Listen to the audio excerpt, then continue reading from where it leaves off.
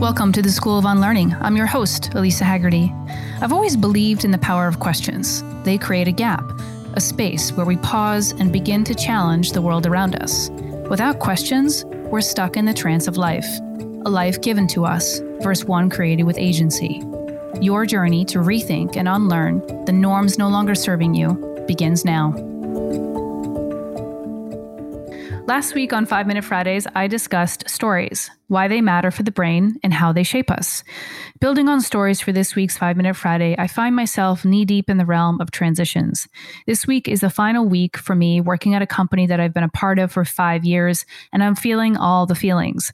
Stories of all kinds are coming up for me. Gratitude, relief, excitement, frustration, they're all whirling and bouncing around my head. 5 years at this company is a lifetime.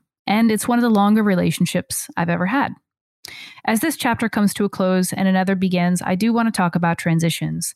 Now, you may be experiencing a similar life transition as well, a big one. But today I actually want to focus on the mini transitions, the daily ones that happen all the time. As I say in my coaching practice, small is big.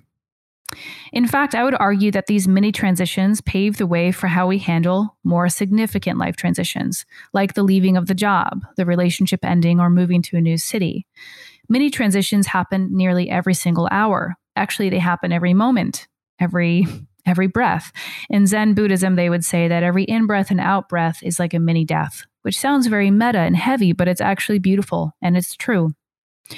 We begin and end meetings dozens of times a day. They're transitions. Social interactions sometimes end as quickly as they began, and meals always have a beginning, middle, and an end. Even though these transitions are predictable, they're normal, we know that they're going to happen, we sometimes kick and scream through them, and sometimes we're an anxious mess throughout them. I remember growing up as a kid, I had a really hard time with social situations. I would be so excited to see my friends, but also equally as nervous, wondering if we would have a good time. And as these events came to a close, I would think to myself, do we hug? Do we high five? Do I text them? Do I call them? Will we see each other again? And at the time, I kind of judged myself thinking, I'm so anxious. What's wrong with me? But actually, this transition, this moment in time was just data. It was just telling me what I cared about. It was telling me where I needed to lean in and learn how to communicate my feelings or my thoughts better. As I think about it, looking back with more mindfulness and awareness, I can see that these transitions were creating sort of a heat map of how I showed up in the world. And as I think about now, my current life, as I think about the beginning and ending of meetings, the beginning of ending of rituals even, they all have a place in my energy management and my emotional and mental health. And so I've started to see again these mini transitions as ways to practice embracing the transient nature of life, ways to practice using my voice, ways to practice showing up more fully so I could enjoy the moment instead of let those moments slip away. So this week on the 5 Minute Fridays, I just want you to pay attention to your transitions, the small ones, not the big ones. Pay attention to the narrative that comes up, the emotions, the feelings, the beliefs that come up for you. Do you easily navigate into new transitions on a daily basis, or are you finding yourself super anxious as meetings come to a close or friends leave after the dinner party? Remember that whatever you feel is valid. It's just data. It's just here to tell you something and create a little bit of a heat map of what you care about and where you can lean in more. Emotional confidence, which is what I work to cultivate with my clients, doesn't come from having it all together.